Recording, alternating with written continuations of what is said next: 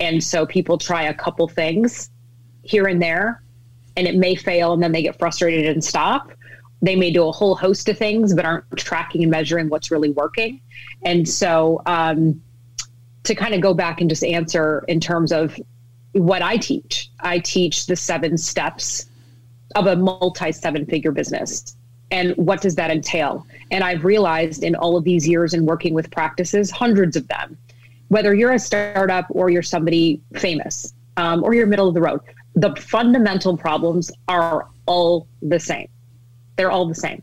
I mean, let's be honest. If you're a provider, you don't go to business school. Some are much more savvier than others. They don't get formal sales training, so they don't really know how to work with the patients. And at the end of the day, I say we're educating, but we are selling something, right? We're selling ourselves. We're selling value, results, 100%. Experience. I mean, we can go on and on.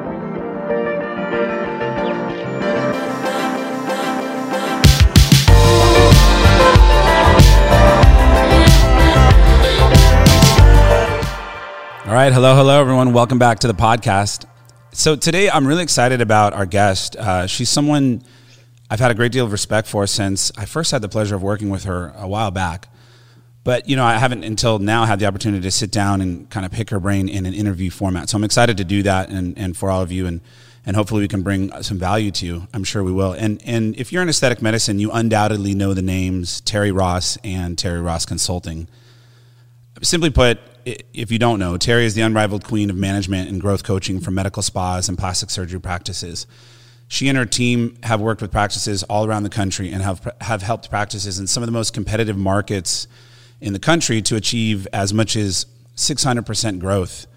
She's an international speaker. She's an official partner and trainer for the American Med Spa Association.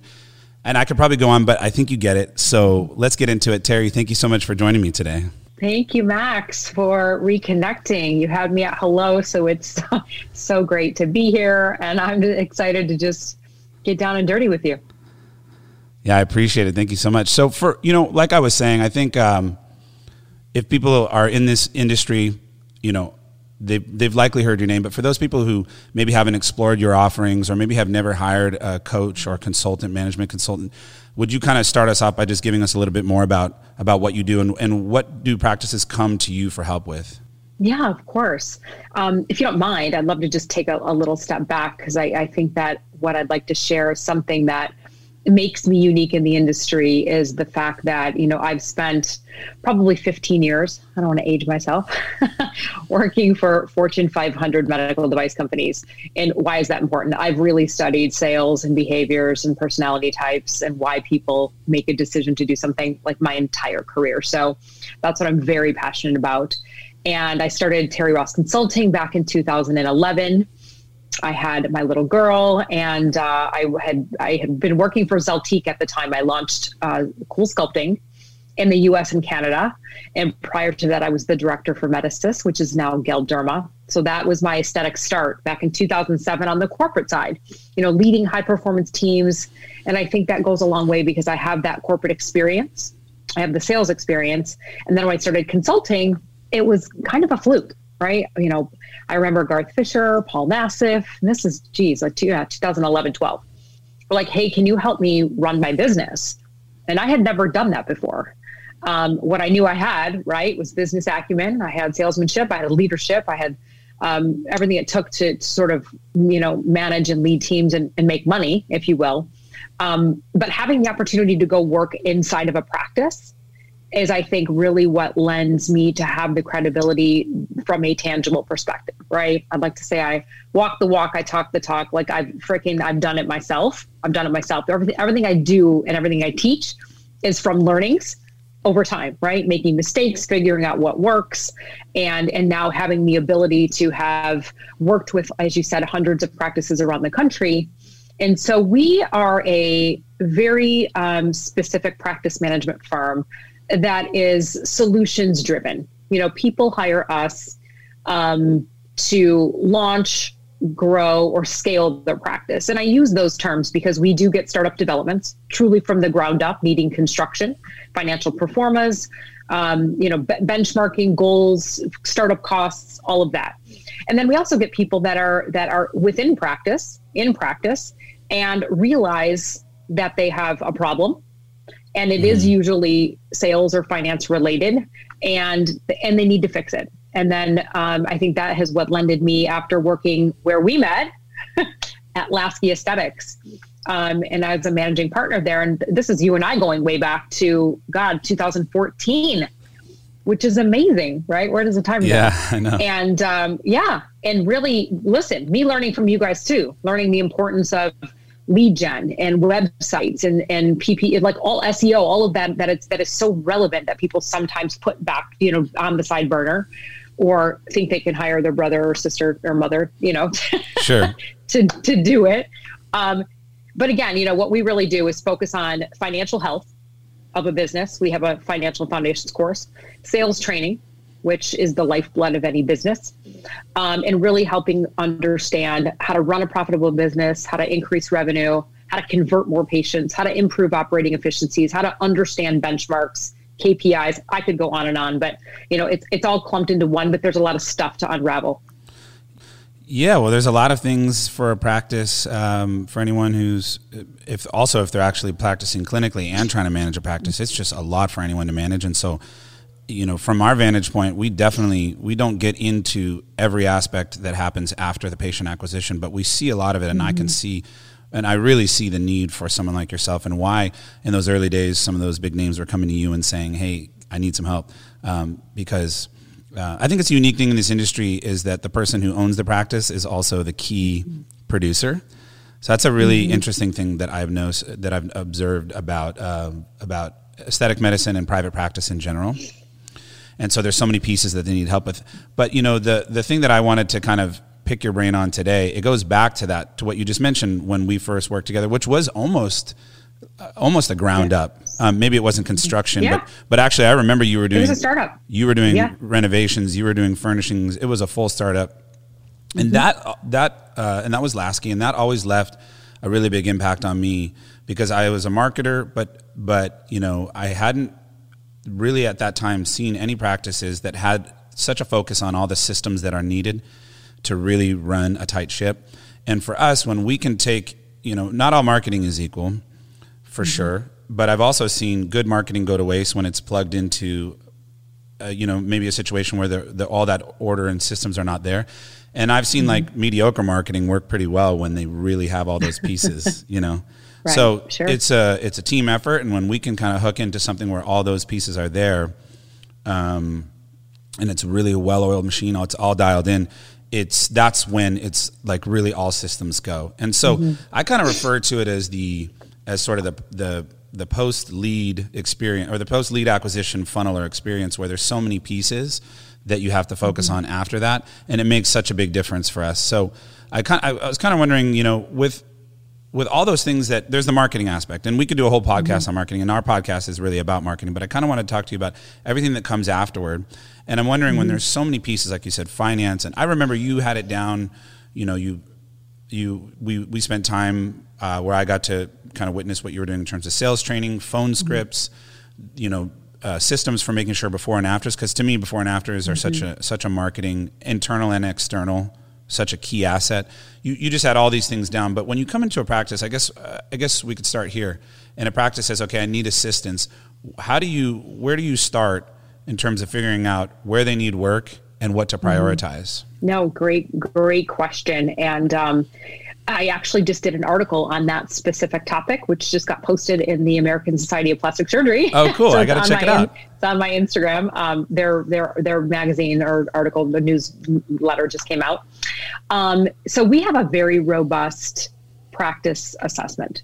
It's about a 21-page questionnaire that it's pretty down and dirty. I mean, it's pretty heavy, and the client, the practice has to fill it out, and it covers, there's nothing it doesn't cover. I mean, I have to understand the health of the practice, and that's what allows me to do that. So it covers every department, operationally, finance, sales, marketing, lead gen, system, structure, compensation, equipment, pricing, you name it. Wow. And it takes them, a bit of time because we want it to be thorough. And then, me and my team take that, we analyze it. And from there, we're able to basically, dissect that We call it the gap analysis, and we are able to write them a really high level action plan back of what they need to do to fix the problems. And I'll call them areas of opportunity, but we'll give them those directions, and then we'll coach them over a period of time, which is either 3, 6, or 12 months program, depending on what they need. That's really cool. I like framing that as areas of opportunity because, it all is. It's all, every little incremental improvement is going to fall to the bottom line. In marketing, one thing we run into is there's so many things you can be doing. Mm-hmm. And if you don't really build kind of a nice sequential ladder of kind of put the foundation there and then kind of build, I noticed that you just fall down. You just don't do any of it. Yeah. And so I think it's really important for us to create priorities. So kind of, is there a place where you focus or hone in on more than anything else, or kind of a key? No, it's interesting. Yeah, no, I love it. And I love the methodology that you're taking to have this dialogue together right now. Because we've all heard of this whole spaghetti model, right? You throw something at the wall and you hope it sticks. And it's funny again that you're asking me this question, because on Monday or Tuesday, I always try to leave, Terry's tips. And I did a video, we'll digress for a second, but specifically about people that don't understand the verticals, and then they don't understand their avatar. And so people try a couple things here and there, and it may fail, and then they get frustrated and stop. They may do a whole host of things, but aren't tracking and measuring what's really working.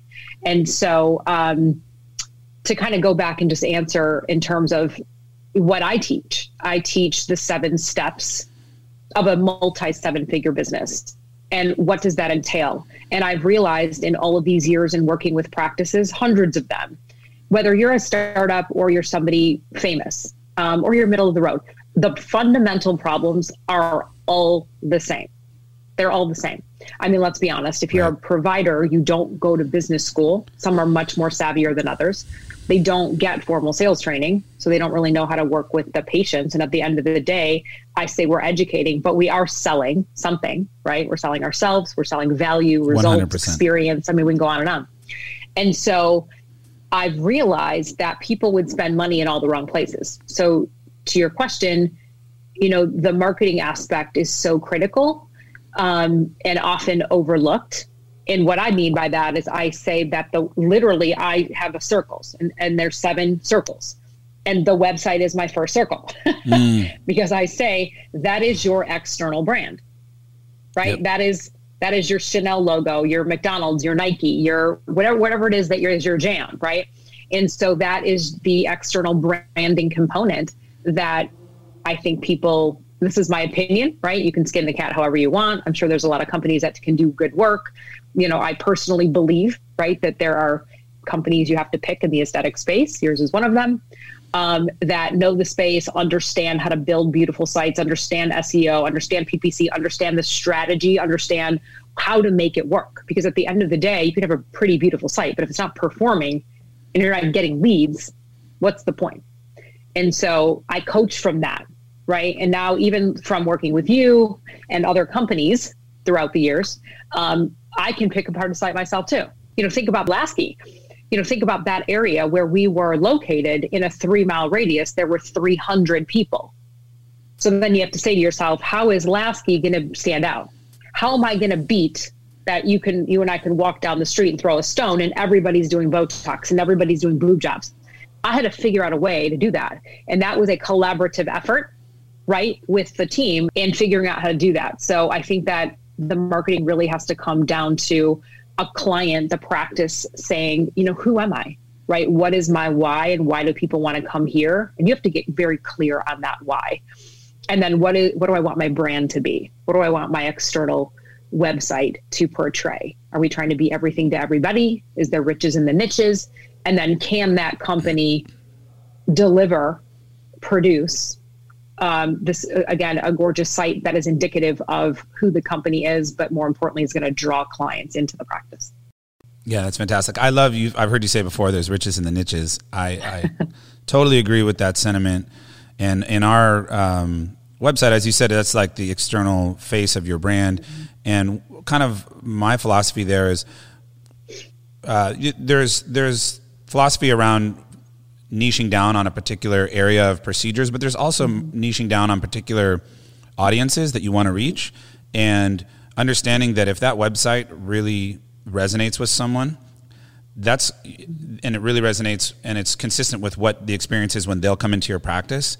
I think that's so important, because then the conversion rate from website to actually walking into your practice is much higher. And if they are going to say, this just isn't for me for whatever reason, you're a different type of practice. They want a specific type of result. That's not the kind of result you're focused on, whatever it is. They'll make that decision right up front on the website, and it's okay. And that's a little bit different than niching down, but I think it's also just fine to really say, here's who we are and here's who we serve. And if it's not you, that's okay. So that's something, that's kind of a side offshoot. Well, but I think it's important too. I think it's back down to, the quality, right? What kind of leads am I getting? Is the site getting the Groupon shopper, or is the site getting the quality, right, of the candidate that I actually want to come in? 100%. And then there's a whole another cadence of how do we, right, in terms of timing, how do I respond to that lead? How quickly do I do it? What do I say, right? And then tracking what those conversions are. And that's often another thing I see people overlook the leads, or they call back in 3 days from now, and that's just not going to cut it in this space. 100%. And that's where I think there's like I say, after acquiring the lead, all you got, some information. It's all about what you do from there. And the first part of that is responding quickly. I think that's a given. Not that everyone does it. You're right. But that kind of leads me to my next point, which is I know that sales is a big focus of yours. And I think it gets lumped in a little bit, especially maybe like you said, if you haven't gotten a lot of business training in school, and you were kind of focused more on the clinical side. I think I've seen it where people in this industry might kind of lump sales and marketing together, but they really need to be separated out so you can understand the differences. And one really happens externally, one really happens internally. Of course, there's some crossover, there's some overlap. Sure. But how important would you say sales is to the success and health of a practice? So when I teach, I always ask a question. Why do people buy anything? Why do you buy anything? We buy something because I have a problem that I want to solve. I need a new car. I don't feel good about myself in my bikini. I need to get cool sculpting. That's why we buy things. And we buy things from an emotional perspective. It's a transference of emotion. But people don't understand, if you've never truly, again, studied sales from that perspective, you don't know that. You think it's, I'm going to see, I have 20 patients on the books and I have 10 consults and I need to kick through it. Not that, and I don't want to segment anybody out or silo anybody, not that people don't give quality consultations, but it's often, and I've seen it, so I can say it. It's often treated as a symptomatic approach that you came in for Botox or your fine lines, and that's the only thing that I talk to you about.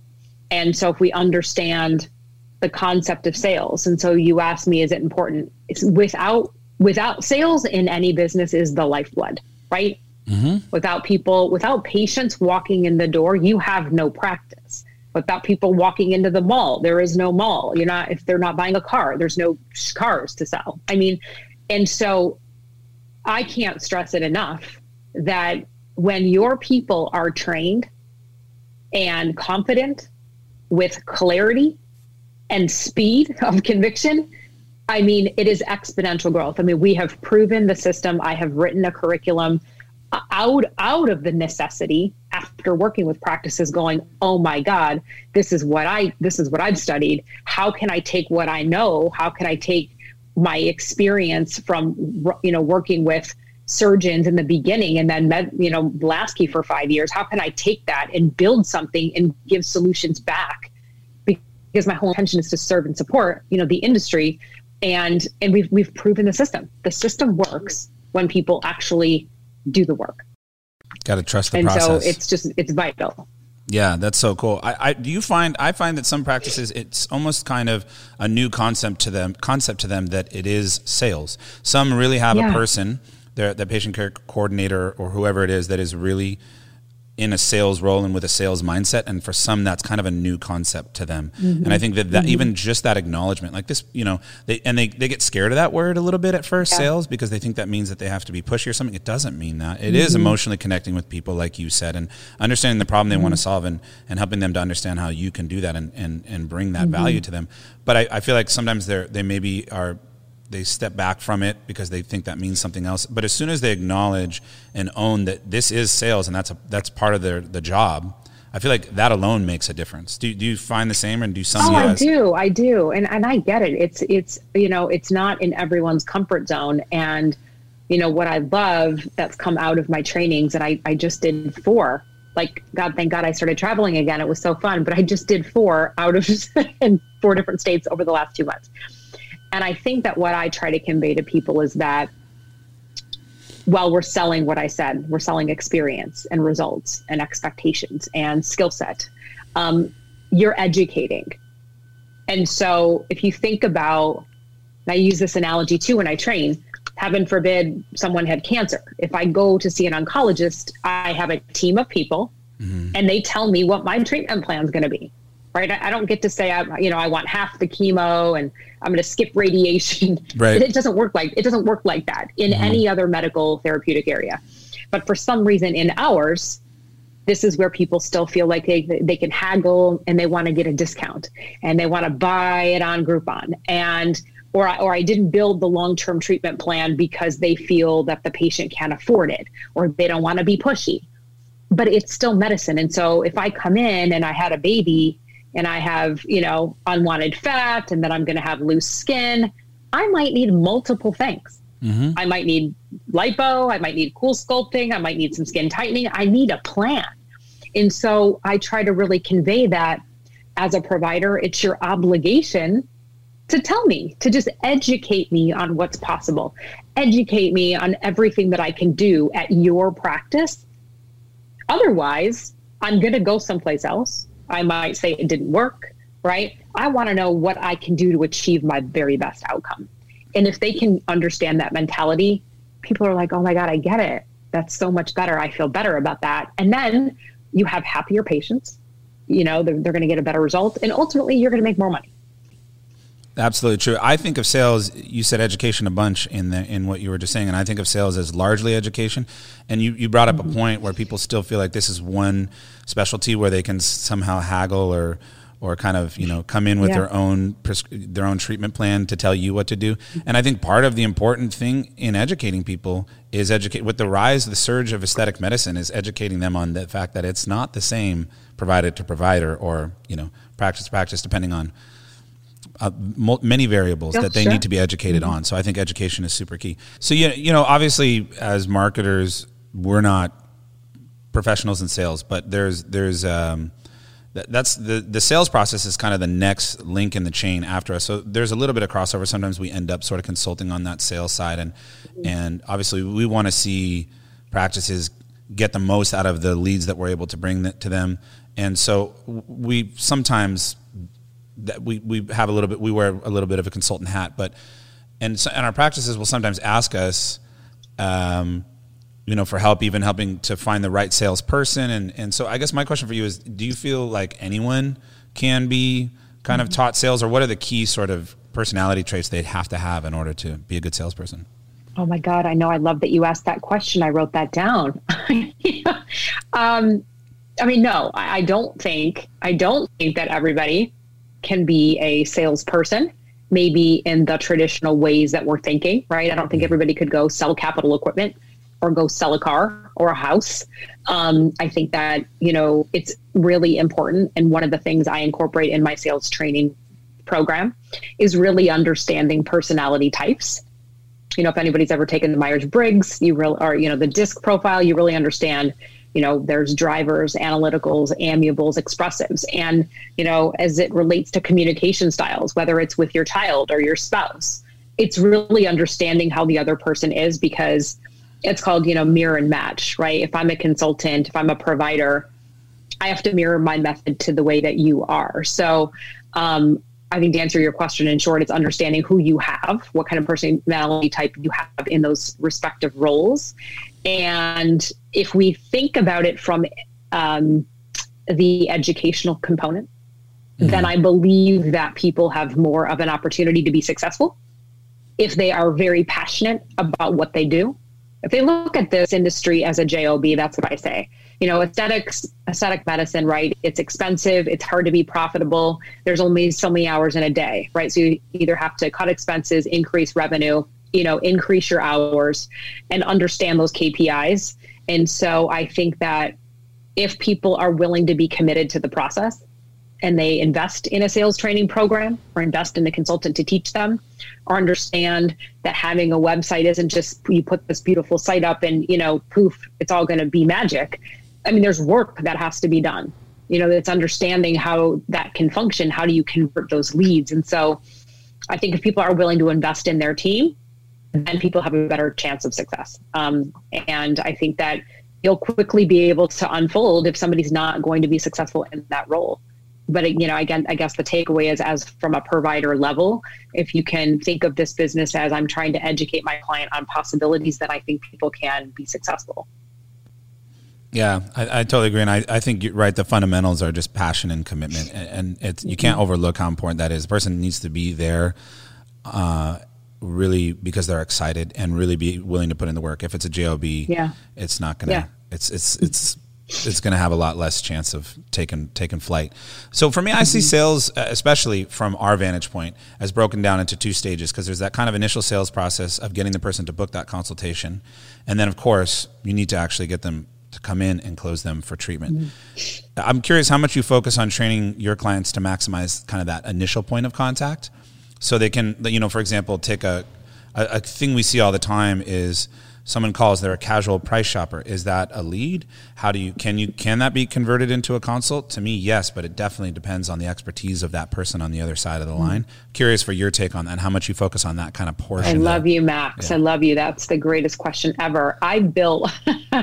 I really built my program around 5 fundamental modules that, again, after Lasky 5, the fundamentals are the fundamentals.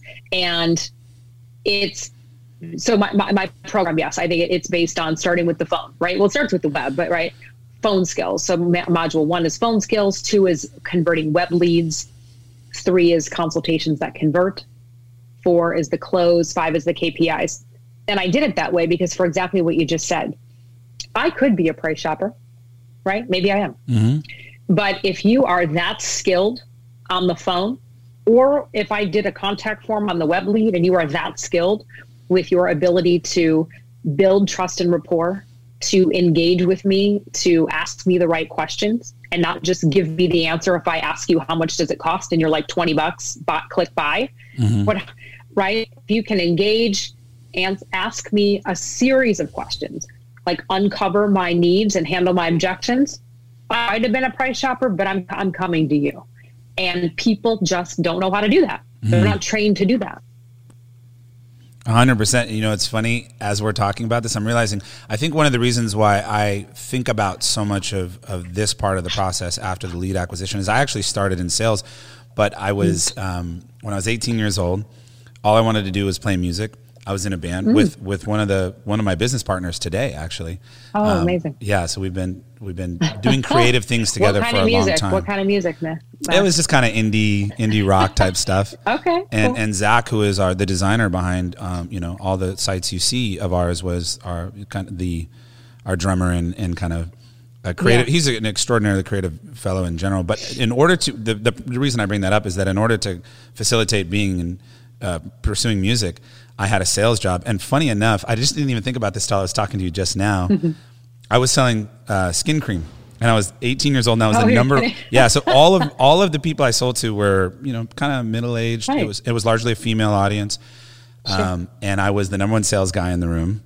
And I loved it because it was a part-time job, and then I could make enough what I thought was a nice earning, and then I would run off and go to band practice.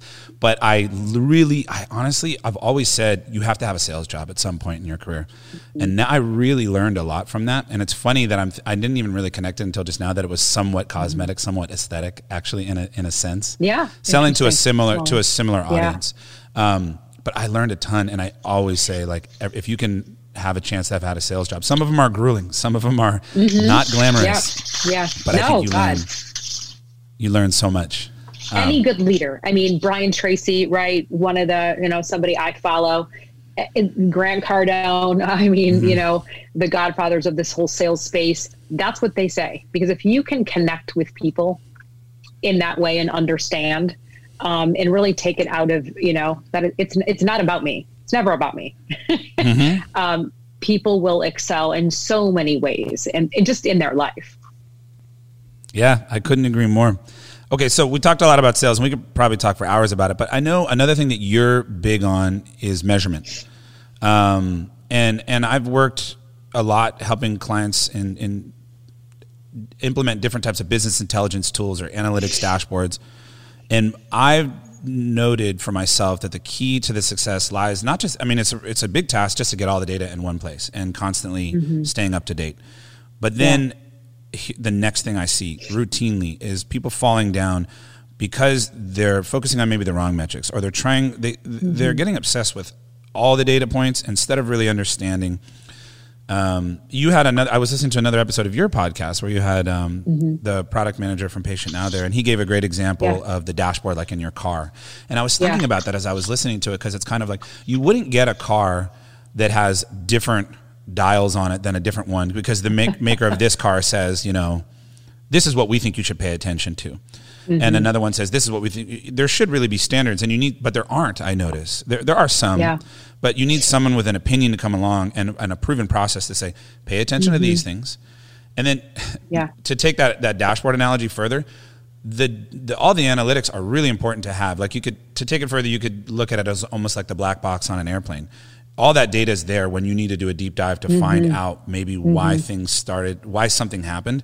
But if you try to look at all of that data all the time, you're also going to fall down. And so you need to really know. And in the tech and business world, there's this concept of a North Star metric. And one of the things I love about it is that you hear a lot of tech startup founders talk about this, because it helps them just kind of hone in on one thing that sort of monitors everything else. And then when that falters, they can kind of do a deeper dive into the analytics. So I'm just curious if you have any strategies that you kind of, or, kind of what your thoughts are on that, and what's your approach to helping practice find their North Star metrics or the things that they should be laser focused on?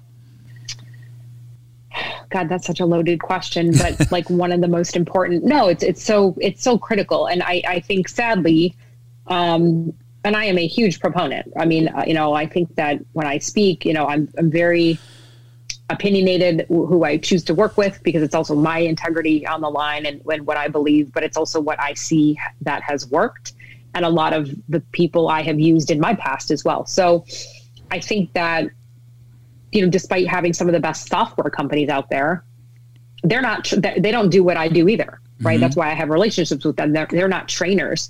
They do their part. And so I think that there is so much room for opportunity to work with practices, because I don't even think that they understand, number one, what reports to run. And then number two, if I do run them, what do I do with the information? And then three, how does that correlate to the KPIs? And then they don't even maybe know what that means, right? Key performance indicators. And then again, which are the most important ones to look at? So, I have some great videos on YouTube, right, that I've done just on those things, because I want the industry to be educated on it. So, you have a couple of things. You either reach out to a consultant. I invite you to kind of reach out to me if you want to learn more about that, or work with your software company, work with your website company, and make sure that you are really getting the most, value out of that relationship to understand the capabilities. I think that's the other thing, especially with software, is that it can do so much, and, there's only a fraction of them using it to its, full capacity of what it can do. So, asking the right questions. And if you don't know, reach out. Yeah, I think it's so important, again, not to knock anyone. It's just not the software company's job necessarily to do the job that you do. So like you said, a lot of that stuff ships in the box with a lot of options, but not necessarily an opinion. I'm a big believer of opinionated software. It's kind of the term I use, where it says like, no, we're gonna build it this way for you, because actually this is mapped to real world results. But I think in order to do that, you can't be a software that serves every industry. You have to kind of serve Sure. a vertical. And in some cases, you need someone who's a partner like yourself to come along and say, good, here's exactly how we're going to dial this in and make it exactly optimized for a process that's proven.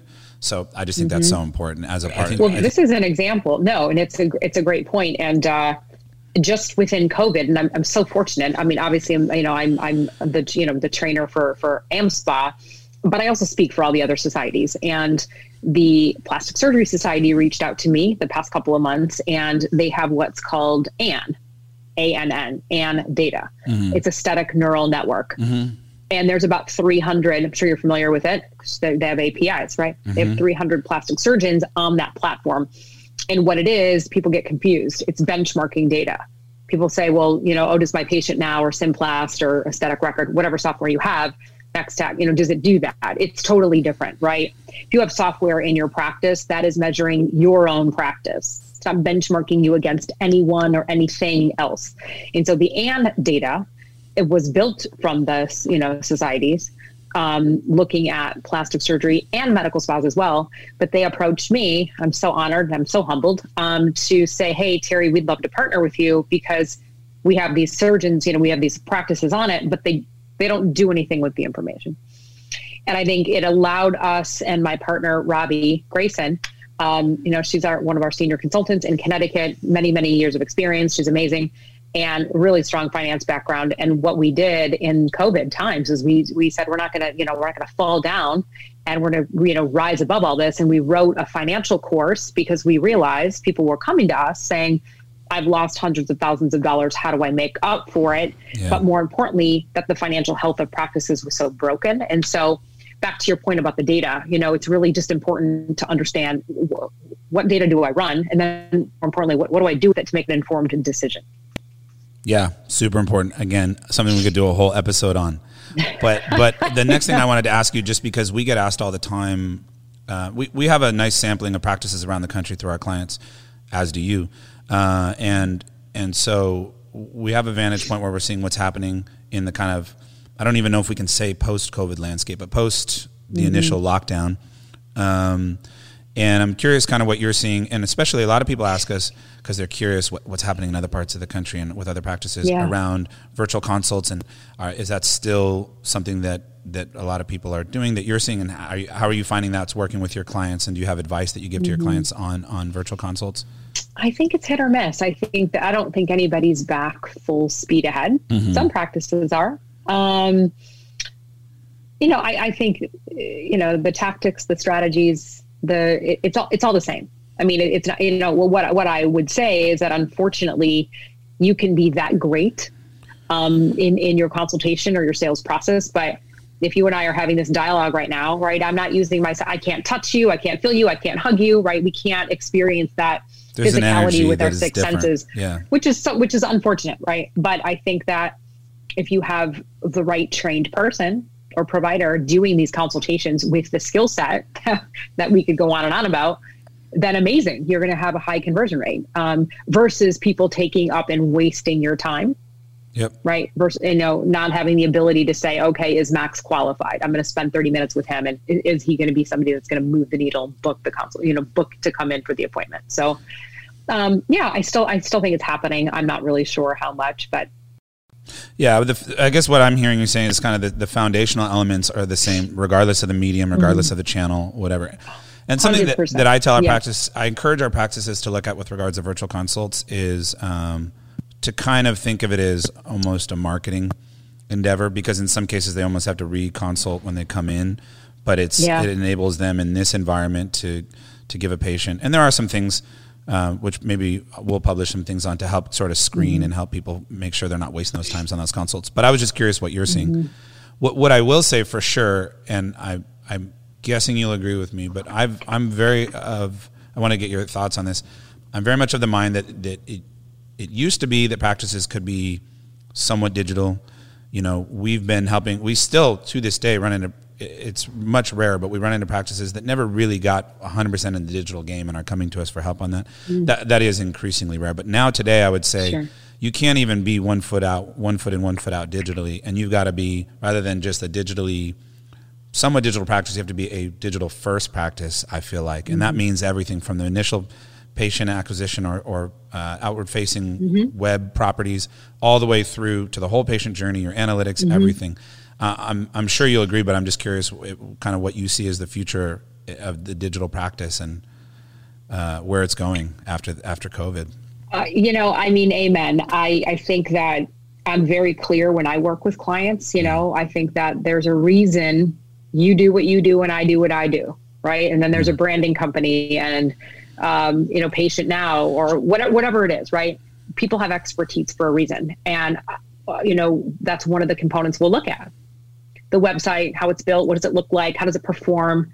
Are there the right keywords? Is there enough copy? Is there a gallery? Is there video? I mean, there is a whole host of shit I probably learned from you guys and some other companies along the way. Sure. And I'm super proud of that. But, when I teach my sevens, I'm like, you can't do like 3 and hope you're going to have a 7-figure. You just can't do that. Right. If you want to play, be in it to win it, right? And understand that this is a super competitive space and it's a commodity if you allow it to be. But if you go back to, again, why are you choosing to do this? Like, what is your reason people should come to you? I think that this digital space now more than ever, look, we're all still sitting at home, Googling, finding you. I better find you. You better pop up. And so all of those, again, tactics and strategies that you guys, your company teaches are very vital. And then just the relationship, I'm really big. And I think that's one of the things when you were with your other company, that it is a collaborative effort, even if the practice. And I thought, I was super savvy, but I was smarter than most at the time because I worked for some aesthetic practices, but I would bug the shit out of you guys, right? You need to make sure you're looking at those search terms, like in what mile radius, like, are they working? Do you have to change them?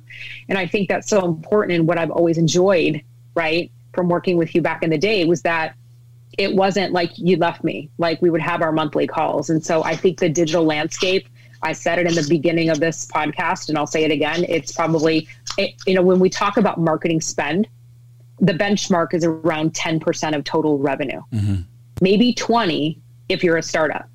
And so where does that money need to go? Mainly to the website. Right. Yeah.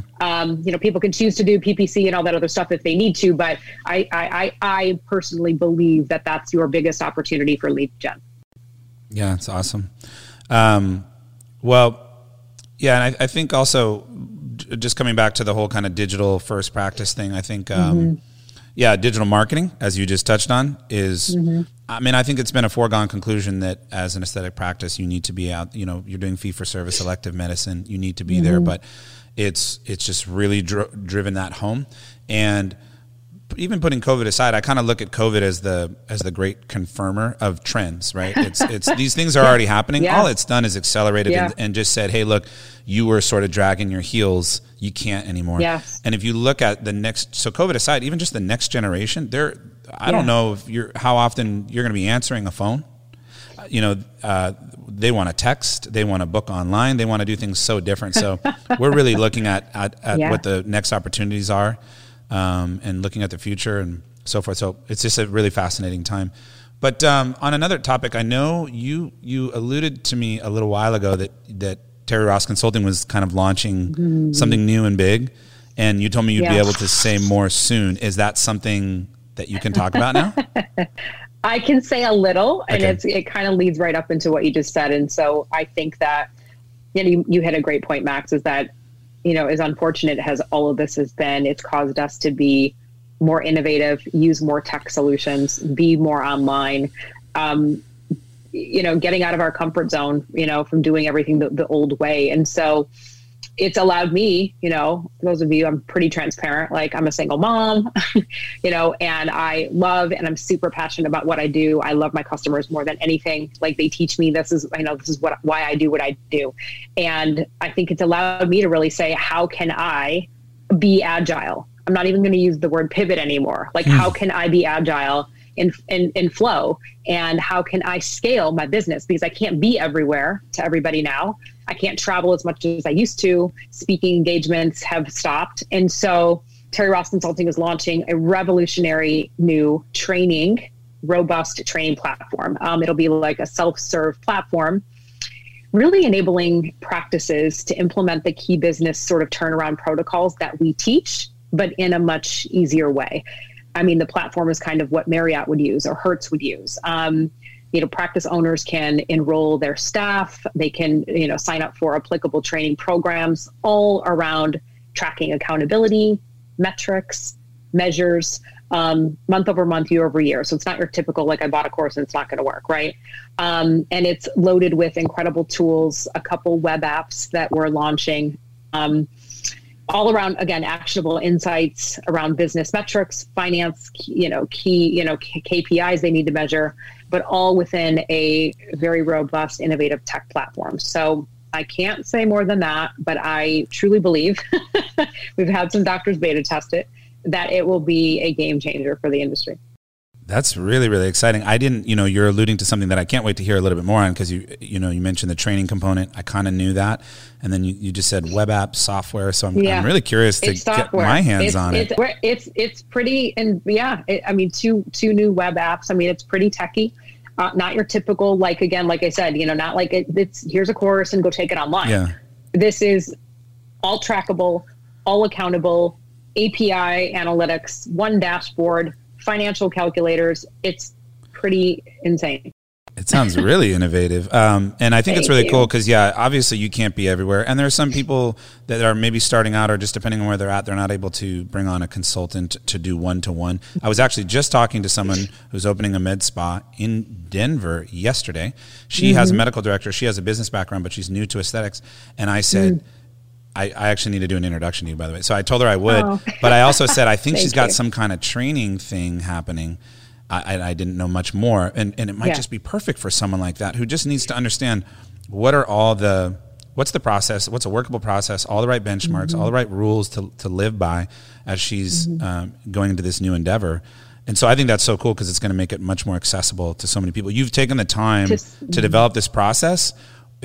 Why would you not put it in a format where more people can get their hands on it? I think that's phenomenal. So really excited. Thank you so much. Thank you. It's been a lot of hard work, but I'm like risk versus reward. And I'm super happy. I think it's truly giving back and something that is, not to say our industry is archaic, but it is in terms of the educational component and from what a consultant can do. Because you're right, like trading time for dollars. I can't be everywhere. There's only so many one-on-ones I can take or developments. And so how do I take all this knowledge? And that's what people have asked for. Terry, how do I get this? Because, somebody had just told me, hey, I went and spent $8,000 for a course in Florida, say you're Dr. Max, right? And you came back, you have a manual, and how are you going to teach it to your staff? How are you going to execute? How are you going to have time to do all of that? It usually just collects dust, those manuals. You can't. So I said, and I've done focus groups. I've had hundreds of clients that I'm so fortunate to have worked with, and putting it into this revolutionary platform that is based on accountability, but more importantly, based on solutions, not Excel sheets. Like I'm giving you web tech apps to be able to run your business, keep a pulse, be lucid, be transparent, and super excited. So stay tuned. That's exciting. Well, I'd love to have you come back on the show and tell us more about it when it's all the way out there. But that's a really awesome opportunity for people to get the Terry Ross playbook. And Thank you so much. It seems like they'll be really guided in how to implement it and all that. So, wow, super exciting. Yes, they will. I hope so. I can't wait to hear more. Thank you so much. Well, listen, you're a big part of all that stuff too. I think that's, I really need to keep the players that play in the space, because again, I'm one piece, but them understanding the value of those 7 components, and you fall into, a couple of those is really critical. So I'm so honored to be on this podcast with you. Thank you so much for inviting me. Yeah. Always great shooting the shit with you and, getting the industry or giving, the industry information that I think is valuable. Yeah. And I know your time is limited and you're in high demand. So I really appreciate you carving out a little bit of time to come chat with us. I learned a lot. I need to have you on mine. Yes. I hope you did. Yeah. Anytime. Yeah, you just tell me when. I would love to do it. I will. Let's make it happen. Awesome. All right, Max, honey, thank you so much. And we will be in touch. Thanks, Sounds guys, good. for listening. Thank you so much, Terry. Take care, everyone. By the way, I will say, can I just leave my info? If any of you guys how do people are interested, find you?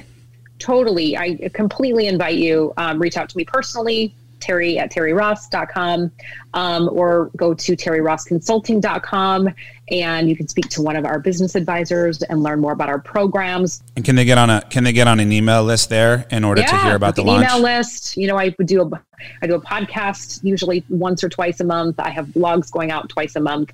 If you're interested, I have a private Facebook group. It's the Aesthetic Accelerator. I hold group coaching calls the last Wednesday of every month. It's my tribe. That's totally free. It's actually this Wednesday at 11 o'clock.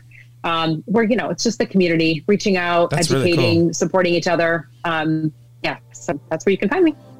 Awesome. All right. You heard it, everybody. Go look for her there and gain from all the wisdom that she has to offer. Thank you so much for your time today, Terry. Thanks, Max. We'll talk to you soon. Honey, thank you so much. Okay. Bye-bye now.